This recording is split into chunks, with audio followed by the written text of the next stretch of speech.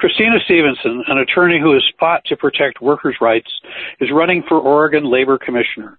That's the person who directs BOLI, the state's Bureau of Labor and Industries. Oregon's Labor Commissioner is responsible for enforcing wage and hour laws, protecting workers from discrimination on the job and in housing and in public accommodations, and developing a skilled workforce through apprenticeship programs. For all the important work that it does, BOLI, and that's B-O-L-I, is perennially underfunded and understaffed and not really all that well known to most Oregonians. Labor Commissioner is a nonpartisan position. Running against several other candidates, Christina Stephenson received 49% of the vote in the May primary, just short of what she needed to claim an outright victory. This conversation is being recorded on September 27th, 2022. Christina Stephenson, welcome back to the Radical Songbook Podcast. Absolutely. Thanks so much for having me. So I gave people a little bit of an outline, but can you tell our listeners more about what BOLI and the Labor Commissioner's responsibilities are? Yeah, absolutely. So BOLI's main responsibilities, you went over them. There's really four. So it's protecting the civil rights of Oregonians in the workplace, housing, and public spaces. But just to put a little bit of a finer point on that, we've got a number of anti-discrimination laws that are enforced by BOLI. So that is, not discriminating against people based on their race or their sexual orientation, their age, their domestic violence status, making sure that list is not exhaustive, making sure that people have access to leave. If you've got 25 or more employees, for example, you've got the Oregon Family Leave Act that applies to you, allowing employees to take leave for their own or a family member's medical condition. So that's just a sampling of the laws in that category that BOLI enforces. And then you also talked about the wage and hour laws. So that's your meal break, your rest time, your overtime, the rules regulating when an employer needs to get someone their paycheck, prevailing wage laws. Those are all enforced through BOLI. And BOLI has a little division that helps to train employers to understand and comply with wage and hour and civil rights laws. And then the final really big piece is developing the highly skilled competitive workforce in Oregon through the apprenticeship programs. So BOLI has a division which works on regulating the apprenticeship programs, and now with the Future Ready Oregon package that was passed by the Oregon legislature, BOLI also is tasked with handing out about a little bit over $18 million for folks to develop pre-apprenticeship programs in construction, in healthcare and manufacturing, and then also to develop apprenticeship programs in healthcare and manufacturing. What's your own experience in these areas? I'm a civil rights and employment attorney, and that is what I've been doing for over a decade. So I work with the Bureau of Labor and Industries in that work. So one of the, my day job is representing mostly workers when they're getting a raw deal from employers who are not following the rules that are enshrined by the Bureau of Labor and Industries, rules like paying workers all their wages, not discriminating, not retaliating against employees, and then raise safety issues. I've also, helped employers comply with those laws, and I'm a business owner myself, so have to comply with them as well. So you've helped to draft pro-worker legislation as well, correct? Yeah, something that I have been doing in my free time, aside from running a business and being a mom to an almost 9-year-old, is helping to draft and pass laws like, the Oregon Workplace Fairness Act. This was a, bipartisan bill aimed at rooting out discrimination and harassment in the workplace, or really, a model for other states as well. I've also worked on laws around pregnancy accommodations and workplace safety, helping to pass the paid family medical leave insurance. So really laws that are, kind of game changers. I know for myself just how I got involved in this work with my own experience as an employee where, I was really living paycheck to paycheck. And at that time I got hit by a car riding my bike to work. And so, I was fortunate to work at a big enough employer that I was entitled to some leave, but it was unpaid leave. And so I really couldn't take a ton of leave for my own injury. And at the same time, I was also, a caregiver with my mom of my father who was battling cancer at that time. So I was really, guarding my PTO to make sure that I would have enough time to be with my dad.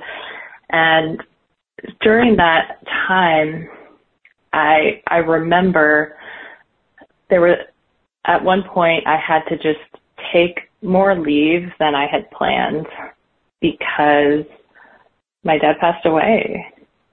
And I remember coming back from, a few days of leave and being really scared when I was going to look at my paycheck.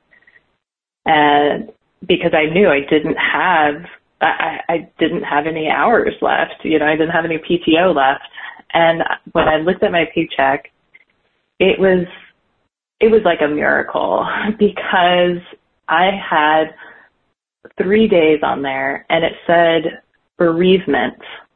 And I looked at that and I said, well, this is amazing. I'm getting 3 paid days, but what is this? And so I did a little research and it was something that had been bargained by the union that I was a part of. And so, people got those 3 days paid. But in the course of that research, I also found that Oregon was considering adding bereavement leave to the Oregon Family Leave Act.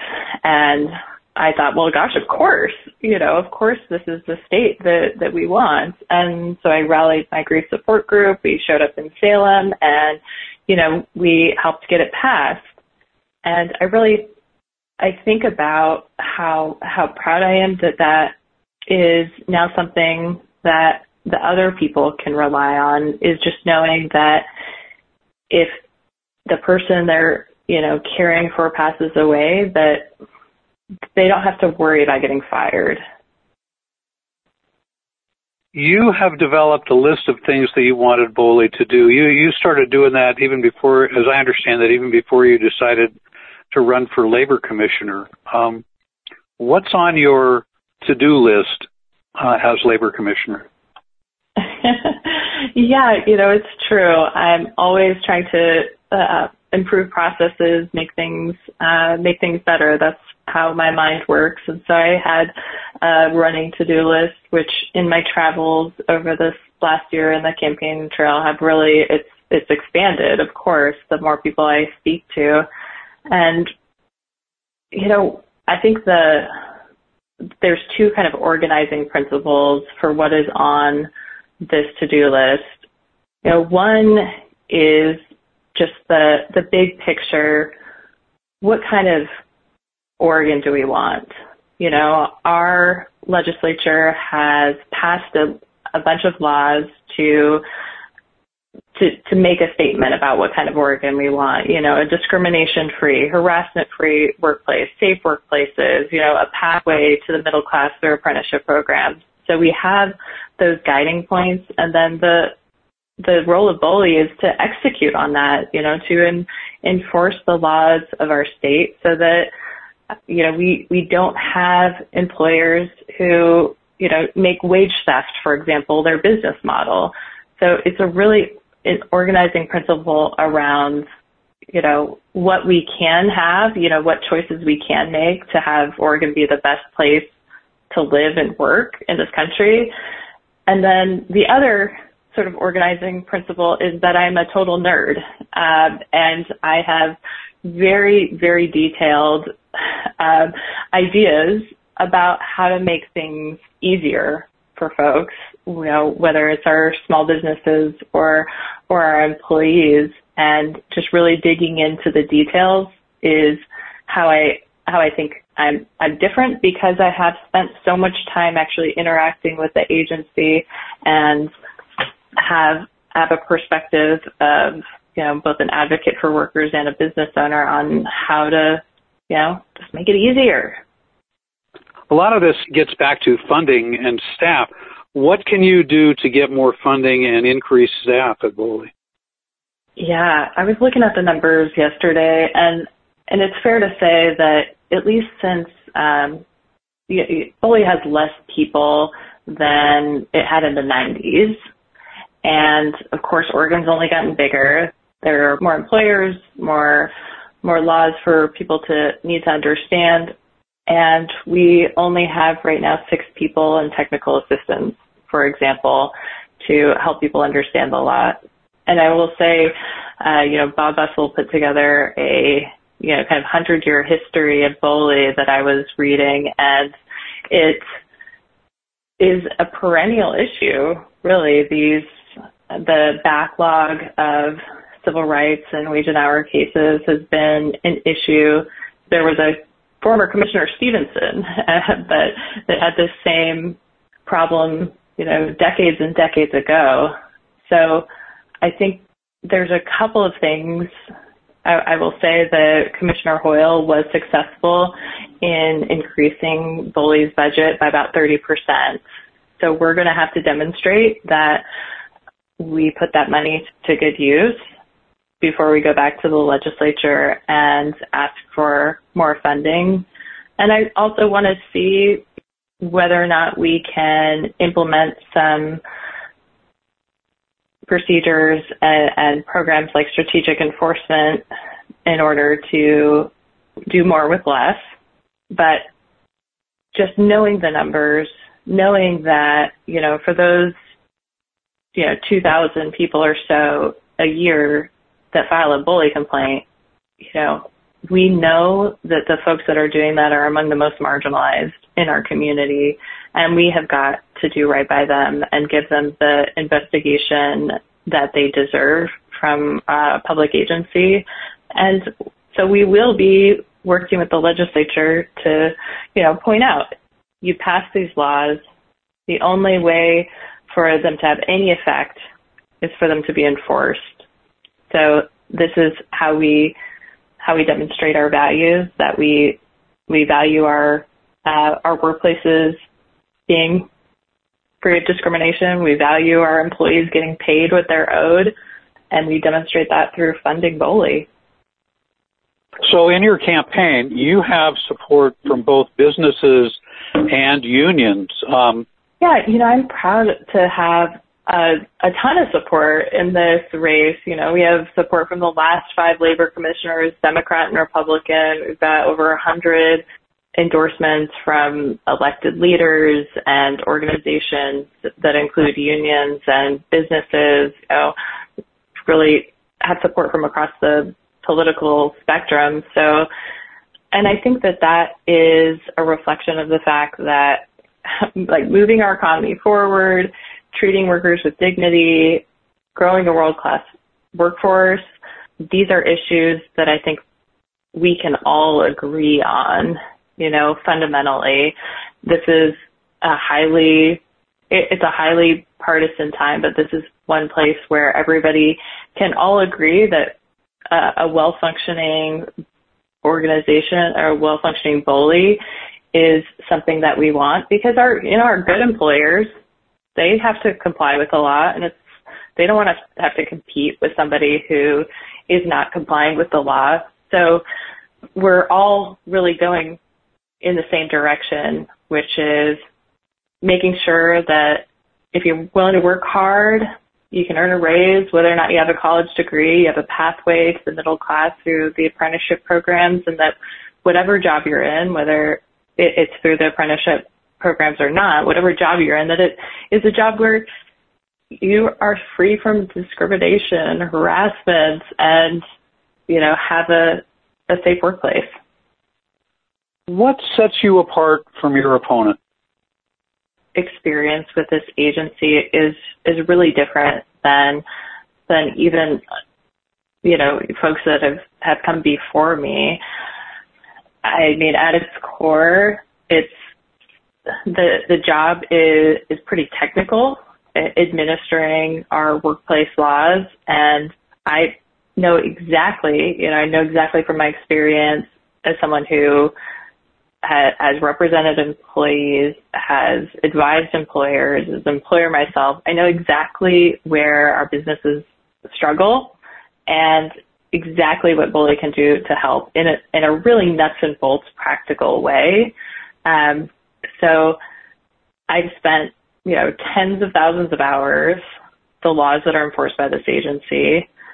It is just a role that I'm uniquely positioned to serve Oregonians in, and I'm excited to do it too. Being labor commissioner is a very different job from being a state representative in the legislature or a school board member. It is, because Bully is looking at enforcing existing laws, and I think that folks that are coming from a different perspective might not realize how to actually execute that. And just to give you a sense, it is incredibly complicated, the laws that Bully enforces, as has been shown by the Sweet Cakes decision, which has outlived 2 commissioners now and is slated to likely come back to Bully again, because it has been just appealed again to the United States Supreme Court, and it's likely to come back again. And one of the things that the Court of Appeals of Oregon just told us about how we should think about the law in this area, and this area being public accommodations. They told us that the adjudicator, which is ultimately the labor commissioner, is the final adjudicator. So the adjudicator needs to walk a tightrope in these cases. And that's why I think it is really vital to have the experience with our anti-discrimination laws in order to walk that tightrope. How can listeners learn more about your campaign? You have a website. I do. It's Christina with a CH, Stephenson with a PH.com, and that will connect you to the Facebook and how to get involved. We're out canvassing every weekend. We've got phone banks. I always say many hands make light work, and it's been really fun being able to talk with people throughout the state and get them to actually learn a little bit about Bully. And so how do you feel the campaign has been going then? I mean, I'm having a lot of fun. Just got to attend a conference on making sure that our apprenticeship programs deliver equity and inclusion for women and people of color. These are the pieces of the puzzle that really, make me energized to do this work. So I'm thrilled with the support that we've received, throughout the state, across the political spectrum, as we've talked about, and just building the partnerships that are going to be necessary for us to, do the work to make Bully, the agency that it can be. So I always like to ask my guests, is there anything that I didn't ask you that I should have? And generally, is there anything else that you just want to tell our listeners? There are so many things that we could talk about when it comes to Bully. So I think I would leave your listeners with, if they're kind of still not sold as to whether or not Bully is really relevant to their life, I want them to think back to the wildfires. And the wildfires affected all of us, drastically at a very difficult time. And what Bully did is very quickly came and issued temporary administrative rules that allowed workers to use protected leave when they were on level 2 or 3 evacuation. And that is the kind of, responsiveness that I hope this agency continues to have is to, respond to the things like wildfires, to COVID, and really prioritize working people. Christina Stephenson, thank you very much for joining me here on the Radical Songbook Podcast. Thank you. Thank you so much for having me.